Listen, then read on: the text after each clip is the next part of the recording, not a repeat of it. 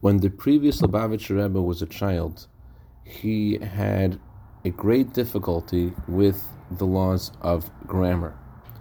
And his father gave him an insight that is an insight not just to grammar, but to life itself. Good morning. July 4th in our Constitution guarantees certain unalienable rights, but it doesn't tell us what to focus on.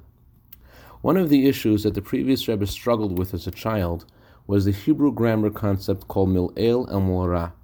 When a word has a emphasis on the first or second syllable, the higher part of the word, mil'el, then the consonants have a hard sound.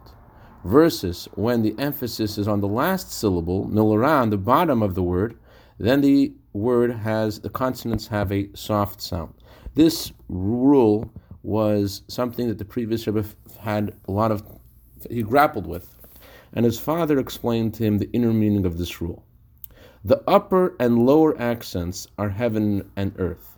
The upper is the Torah and its precepts. The lower represents the material needs and pursuits of man. The upper must always be stressed, strong and intense, but the lower is to be taken lightly.